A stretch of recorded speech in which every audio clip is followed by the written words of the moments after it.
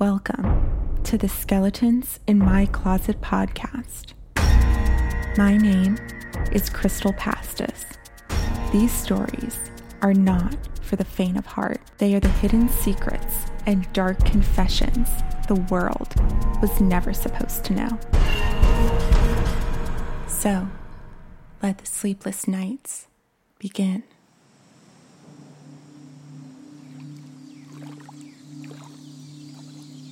As I lay on the front porch, I watch the moss wave gently in the summer breeze. The branches of the willow dip into the murky bayou waters. Ripples dance on the still water surface.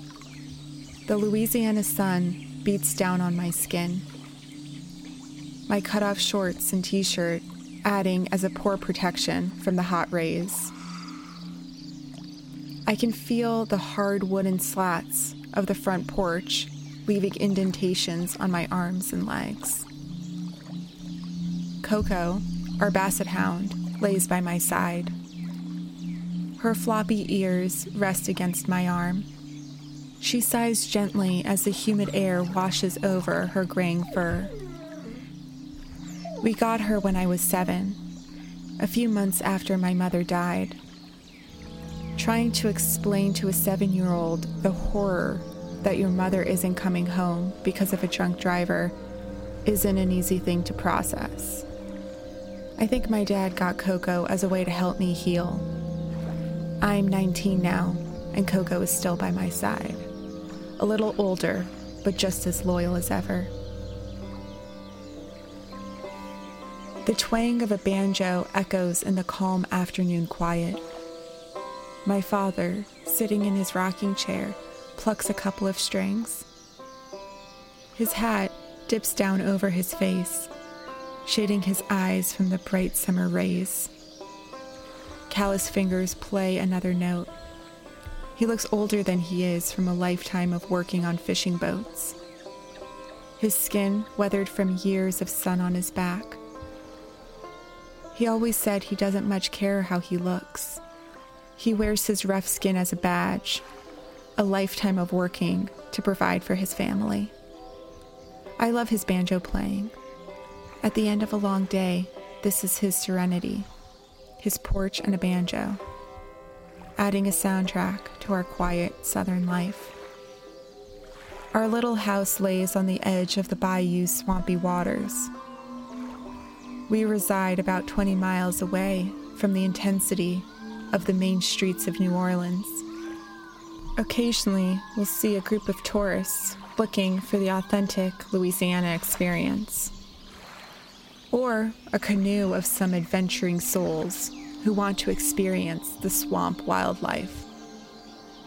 For the most part, they will see a snake in a tree, and that will be enough for them to turn around. My father and I have been on our own out here. The quiet has become something we can count on. It was our peaceful paradise, our safe little haven. It was, until that night. Around 6 p.m., my father said he was going into town to get some food for breakfast tomorrow. He put down his banjo and picked up the keys to our old red pickup truck. I heard the engine turn over and roar into gear. I heard the tires on the dirt road as my father drove away. I cozied up on my father's rocking chair with Coco, her head resting on my leg. I took a sip of my iced tea, and we sat there enjoying the lazy summer night, watching the fireflies dance in between the reeds poking up from the swampy waters. I was planning on going in to make dinner soon, but the thick, humid summer air engulfed me like a warm blanket, and my eyes got heavy. The distant croaks of the bullfrogs sounded like a sweet lullaby. 5 more minutes, I tell myself. Just 5 more. My eyelids began to droop as the fireflies came in and out of focus. I don't know how long I was asleep for.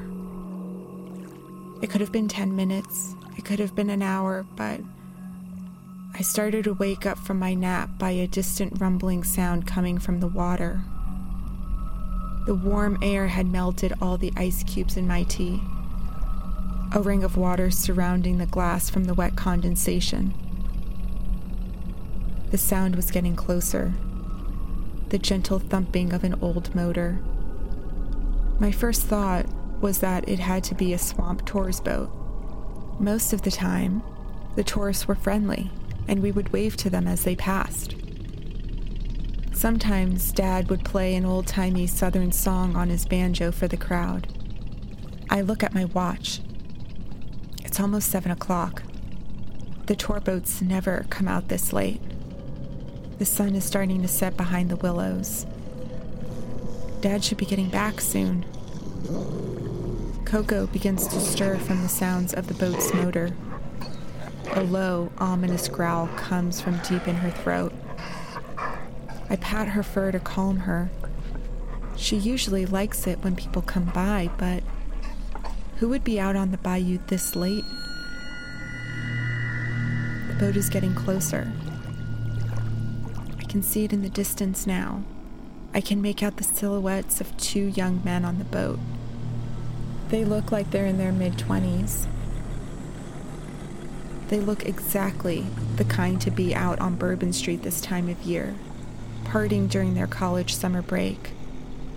Definitely not the type to live around here. The one driving the motorboat is wearing a backwards baseball hat, a bright blue polo shirt with the collar popped. He is drinking beer from a dark glass bottle. The other boy has a light purple shirt on, no hat.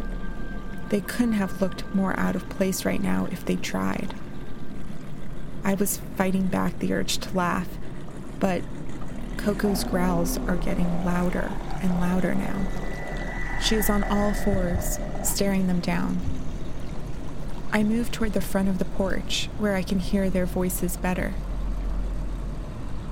The one in the purple shirt looks nervous. He turns to the boy driving the boat. "Marcus, let's get out of here, okay? If we haven't seen any gators yet, I don't think we will see them after the sun goes down. This place is giving me the creeps." The one driving the boat turns to the other boy.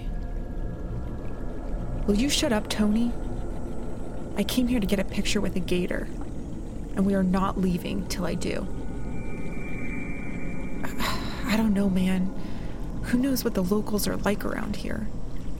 Let's just get back to the hotel so we can party," Tony responds.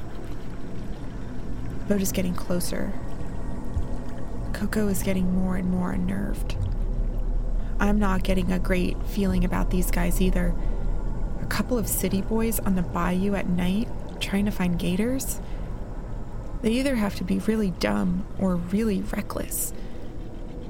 We hardly have any crime around these parts, mostly because we are so remote, and no one comes into the swamp if they don't have to.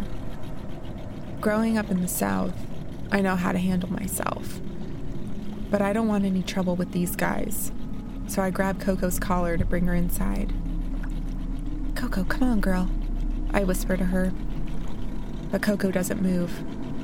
Her eyes are locked on the boys. I've never seen her act like this before. The boat is now creeping toward the front of our dock. "Coco, come on." I pull desperately on her collar to come inside. Coco lets out a deep, booming bark and bares her teeth. The boys look around startled, looking for the source of the noise that broke the silence. And then they see us. Marcus, the one driving the boat, focuses his eyes on me. His eyes run up and down my body like an X-ray. Marcus kills the engine to the boat. It bobs just a few feet away from the dock. A horrible smile crosses his face.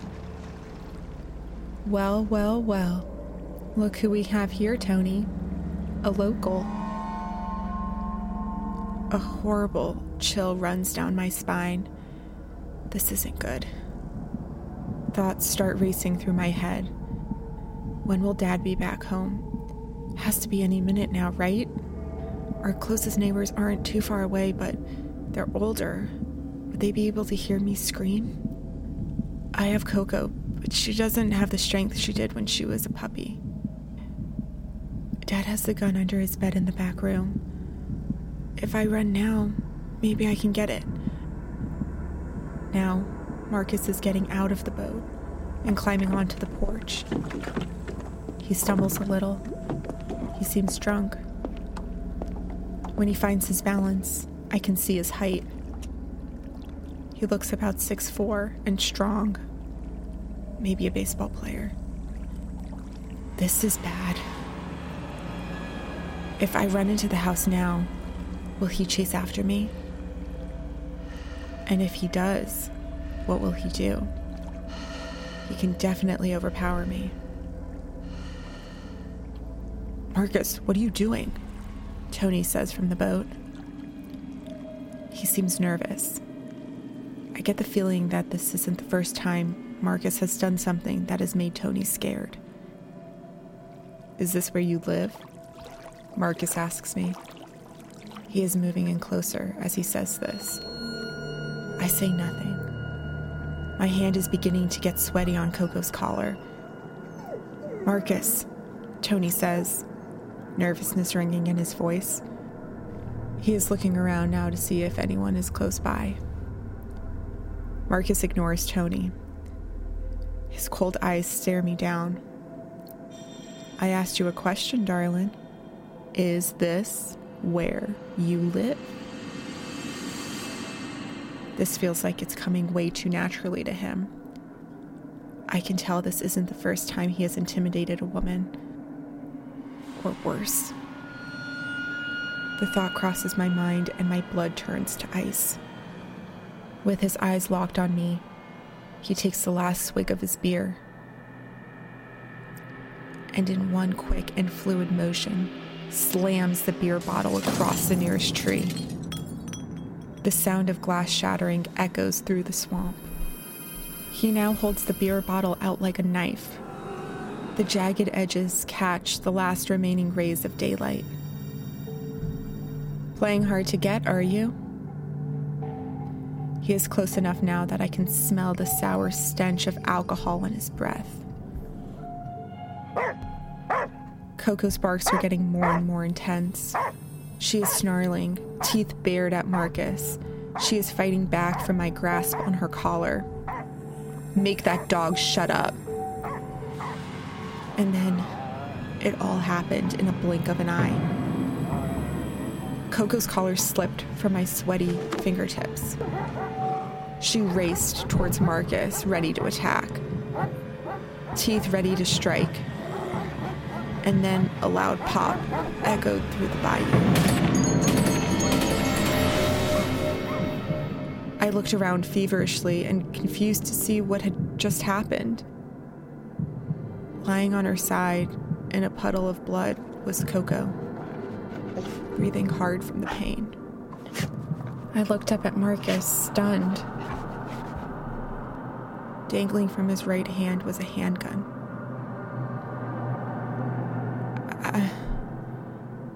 I couldn't say anything. Fear gripped my throat hard. Tony looked petrified. I'm guessing seeing Marcus with a gun was just as much a surprise to him as it was to me. Huh. Thought I would have used this on a gator today, Marcus said as he slipped the gun back into the pocket of his shorts. He inches closer to me, the beer bottle outstretched. Can't you speak? Or are you inbred or something? Marcus says. I'm now backing up as far from him as I can get. Trying my hardest to think straight. Trying to get over the shock of seeing Coco lying there. My back is against the front door now. I can feel where Dad left his banjo. I'm backing up so much I can feel the banjo strings cutting into the back of my legs. Don't come any closer, I manage to say with every ounce of confidence I have in my body. Ah, it speaks, Marcus says. He is now inches from me. He takes the beer bottle and runs it up my leg, cutting my skin. I wince from the pain, blood seeping from my wound. He laughs a horrible, disgusting laugh. Suddenly, I hear a familiar voice from behind me. What's going on here? Dad, he's back. Thank God. Relief washes over me like cold water. I'm safe. Then I remember the gun. Dad, I'm fine. Just get out of here. Who's this? The man of the house? Marcus says in a patronizing tone. Dad, please go. Get help. I'm shaking with fear and anger. This isn't good. I can feel Marcus getting more and more aggressive. Dad, go. He has a gun. There's an eerie quiet that penetrates the air.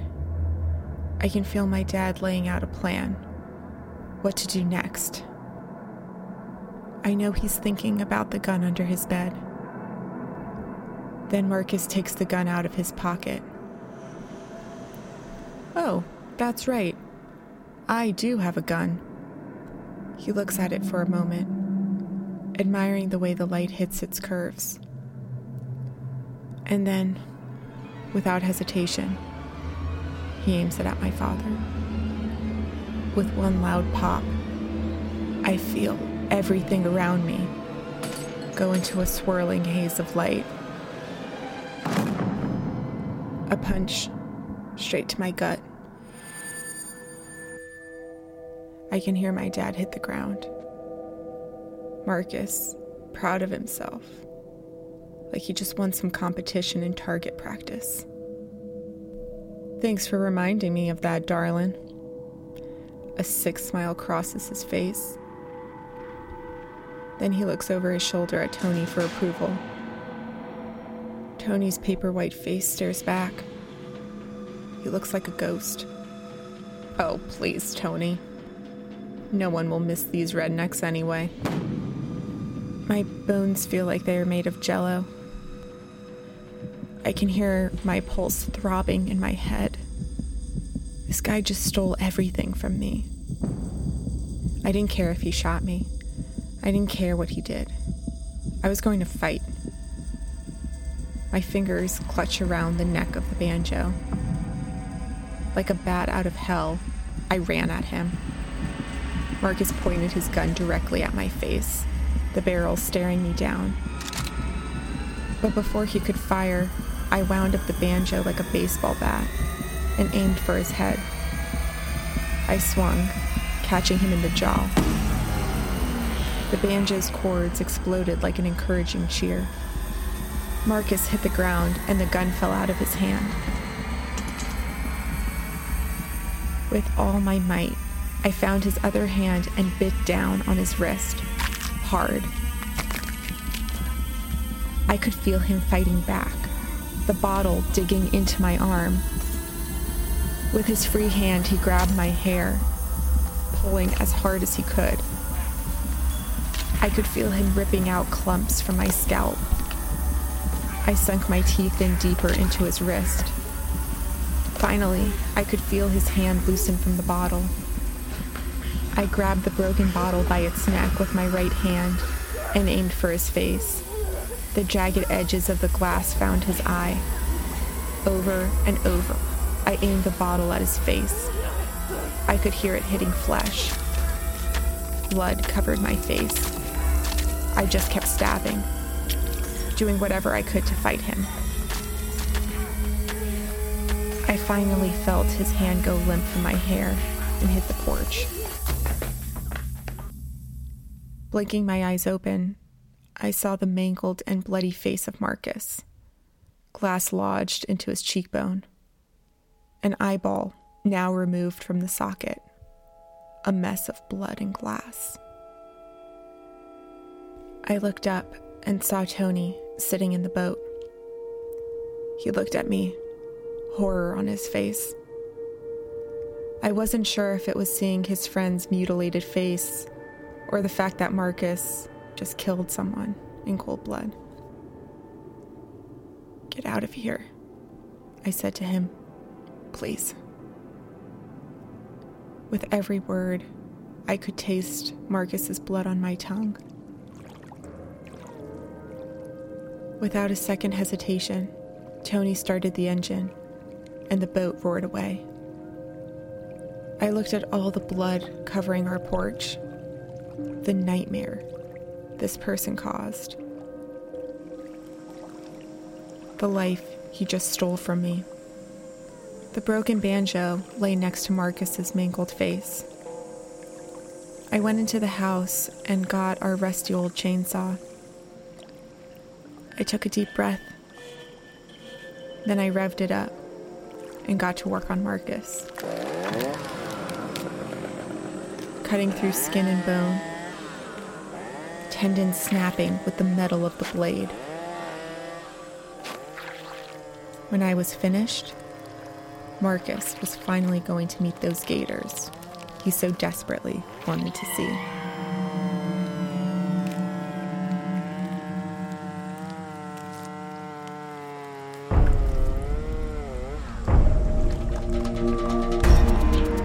Thank you for listening to this episode of the Skeletons in My Closet podcast. Make sure to tune in to hear more stories the world was never supposed to know. Until next time, I am your host, Crystal Pastis. Don't forget to subscribe. And, most importantly, make sure to lock the door and check it twice, because these are the skeletons in my closet.